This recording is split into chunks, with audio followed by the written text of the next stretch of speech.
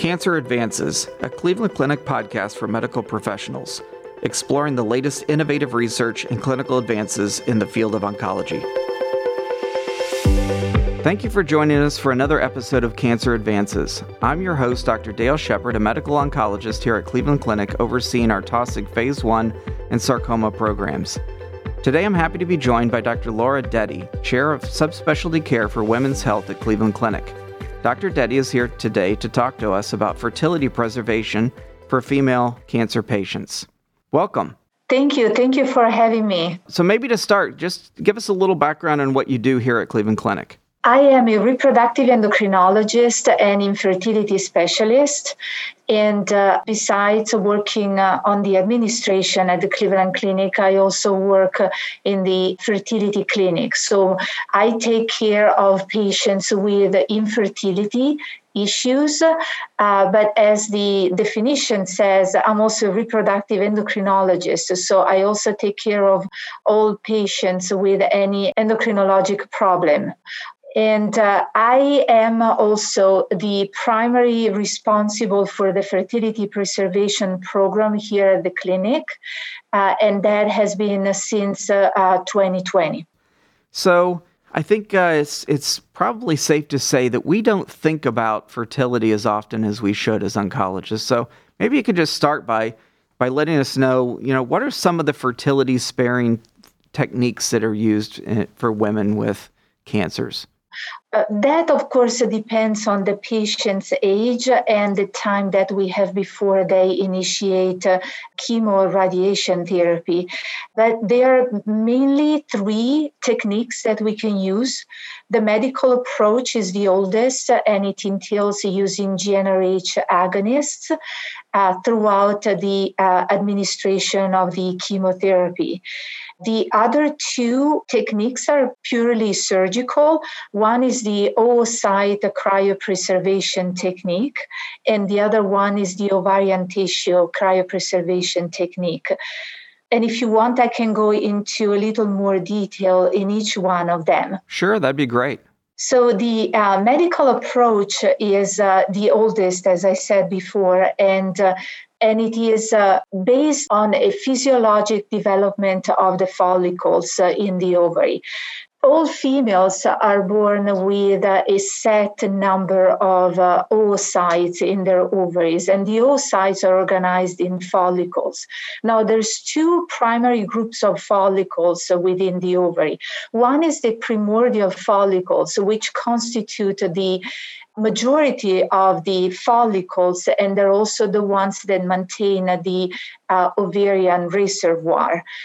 The second group of follicles is the developing follicles. So there is a very important step the primordial follicles need to go through to become developing follicles. And once they start development, they cannot go back to become primordial. So if we have too many primordial follicles that enter development, we will have depletion of the ovarian reserve. And I'm saying that because the GnRH agonist, which is the medical approach to fertility preservation, basically targets only the developing follicles, but not the primordial follicles.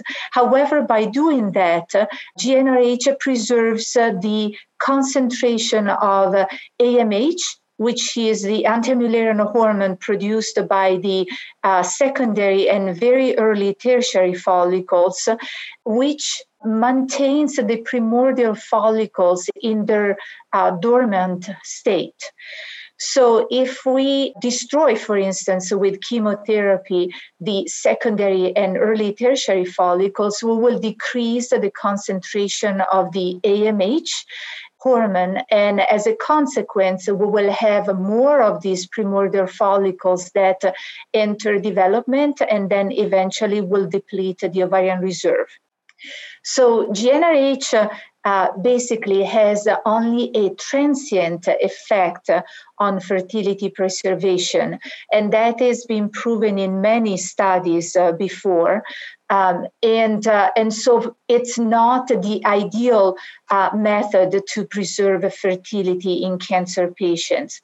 Nonetheless, it's very useful to use it during chemotherapy treatments. Now, the other two approaches, which are the oocyte cryopreservation and the ovarian tissue cryopreservations, are much younger as approaches, but they're the most effective that we have. Basically, by preserving oocytes and taking them out of the ovary before starting chemotherapy will prevent those from going into destruction and apoptosis. And it will preserve these eggs on the side, and they will be ready for fertility afterwards. Now, the ovarian tissue cryopreservation entails taking and explanting part of the ovary or the whole ovary, and then preserving only the cortex part of the ovary, discarding the medullary part. This technique has been proven very efficient and efficacious in preserving the fertility in these young cancer patients. Now, these two techniques have indications that are different depending on the age of the patient, her pubertal status. And so it is important to always refer to a reproductive endocrinologist to make a decision on which one to use. And then from a safety standpoint, cryopreservation, you're actually removing tissue. Is it safer because you're not exposing the oocytes to cytotoxic chemotherapies that can alter DNA? That's exactly the point, yes. So you will preserve that ovarian tissue in time before it's exposed to any chemotherapy. So there is no way for the chemotherapy to destroy that ovarian reservoir.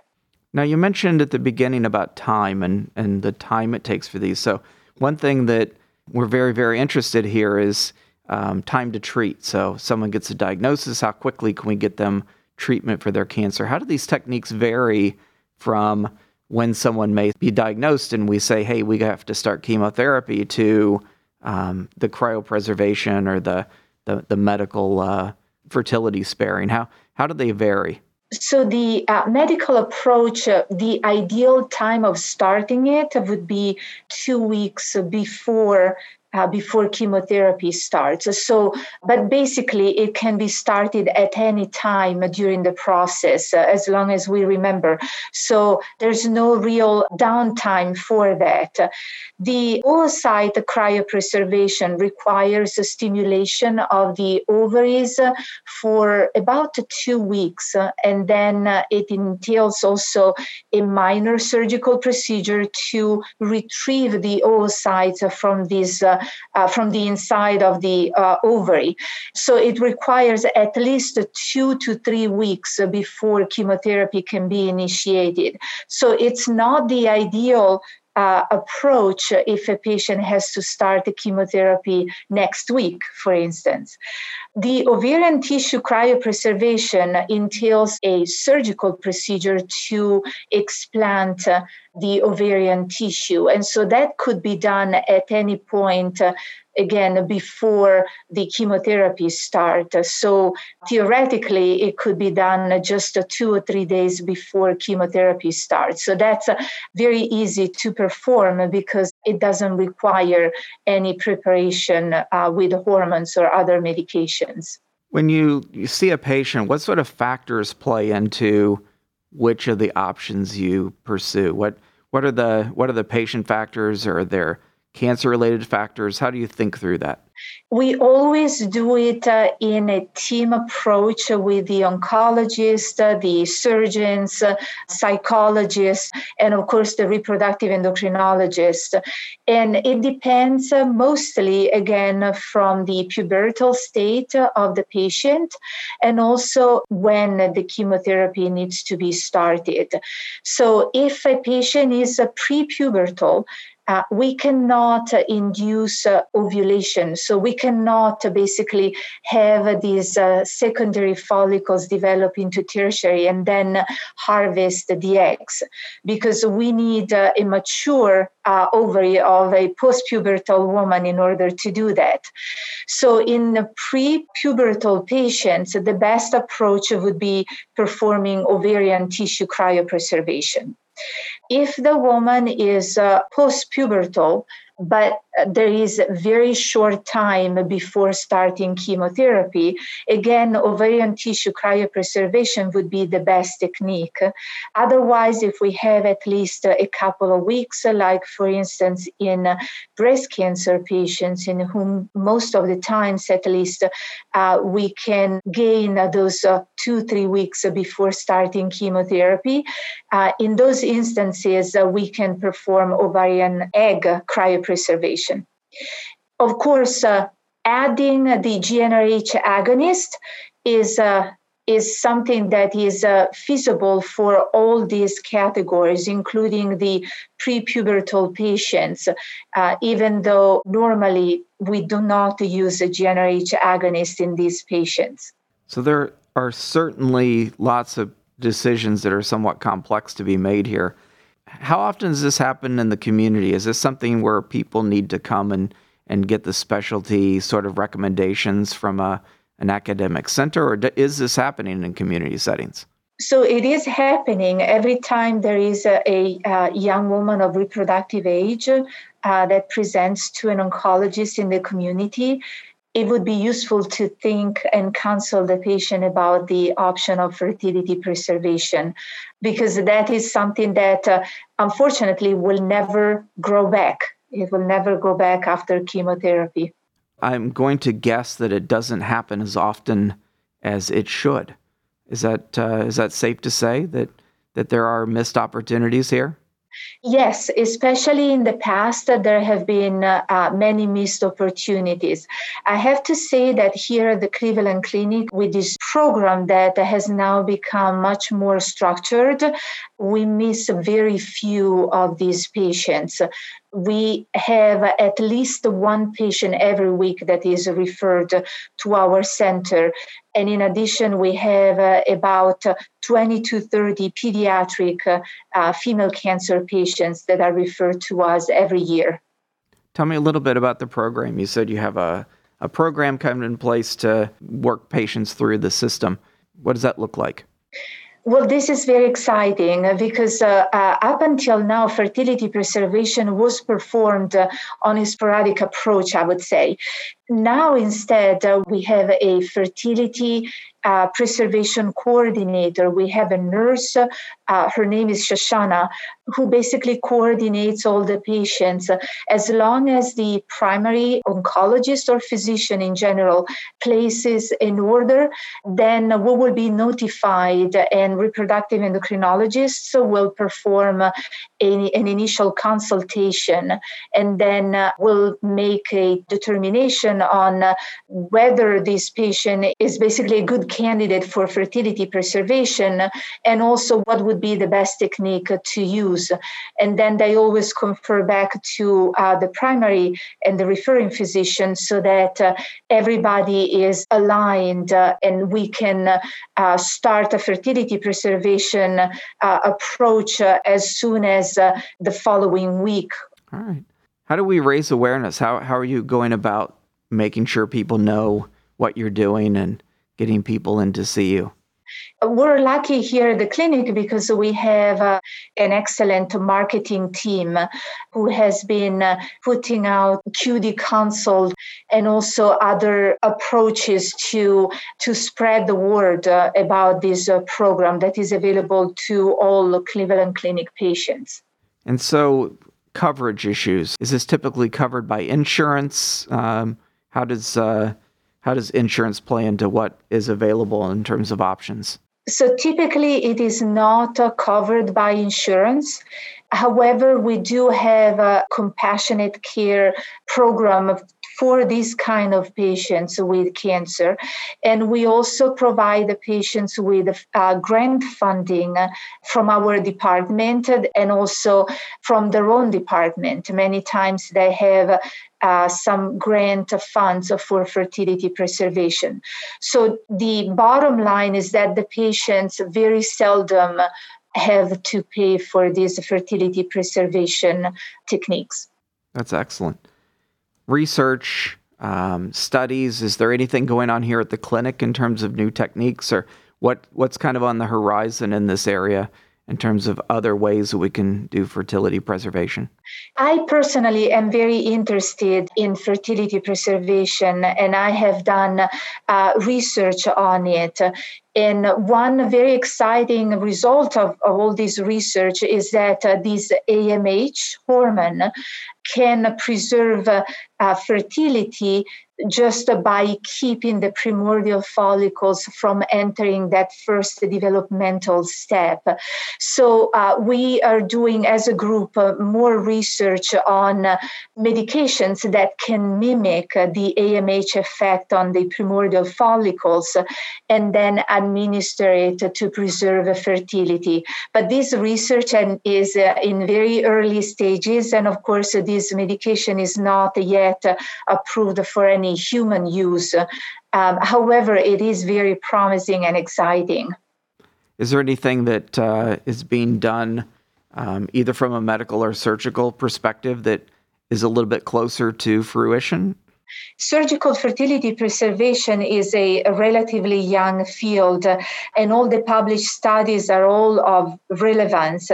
But what it is more exciting is that the amount of research has led to lift the experimental label from the two described oocyte and the tissue cryopreservation. And so the oocyte cryopreservation became of clinical use in 2012 and the cortex tissue cryopreservation in 2019. So physicians treating cancer and using potentially gonadotoxic therapies are now compelled to address the options for fertility preservation to their patients. And that's the most exciting result of all the research that has been done. That is exciting. And I guess as they move away from that experimental consideration, is it likely that insurance might start covering this? I believe so. There are a few studies where fertility preservation is mandated by the government, but not all the 50 states have been aligned yet. So that is still up to the single payers, basically. Where do you see the gaps, either from a technique standpoint, clinically, how we engage patients? What do you think are the biggest gaps? What do we need to fix? I think the biggest gap is the financial burden for these patients. We have the technique down now, which is very solid and reproducible, and we have excellent physicians that can perform these techniques, both of them. And so the financial step is the limiting factor. And hopefully with the grant funding and also with other venues, we try to overcome this major gap. Is it possible that we don't have some patients that could benefit even come see you because they're afraid of the cost and they may not know there's funding available? If they present to us, we will make it very clear to them that whether they can afford it or not, we will be able to perform the technique for them. And then just really quickly to double back a bit, success rates when we're trying to look at each of those three techniques. How often can patients that go through these programs actually preserve their fertility and have successful pregnancies afterward? Yes, and you said the word. The ultimate way for us to judge success is the achievement of pregnancy. So the oocyte cryopreservation technique, as I said before, is very solid. And we can assure 95% chance of having a pregnancy or two, harvesting approximately 20 mature oocytes. So that's incredibly good. With the ovarian tissue cryopreservation, this technique is relatively younger than the oocyte cryopreservation. And there's only a few studies showing fertility and the achievement of pregnancies. But in the world, noticing that, again, we don't know how many ovarian tissue cryopreservation patients actually had the tissue transplanted back inside their pelvis. We know that there is at least 150 live births. So it is a very promising as a technique. And as a pregnancy rate, it's being calculated in approximately 30% of these patients. So again, very effective and efficient. Well, you're doing outstanding work. That's a really important part of what we're doing to take care of patients with cancer. So I appreciate all the efforts. So any additional comments?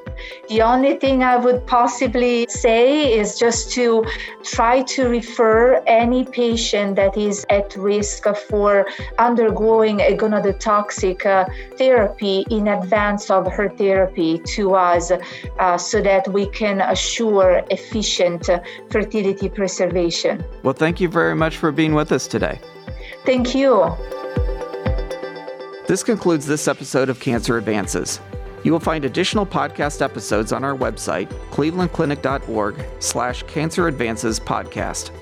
Subscribe to the podcast on iTunes, Google Play, Spotify, SoundCloud, or wherever you listen to podcasts.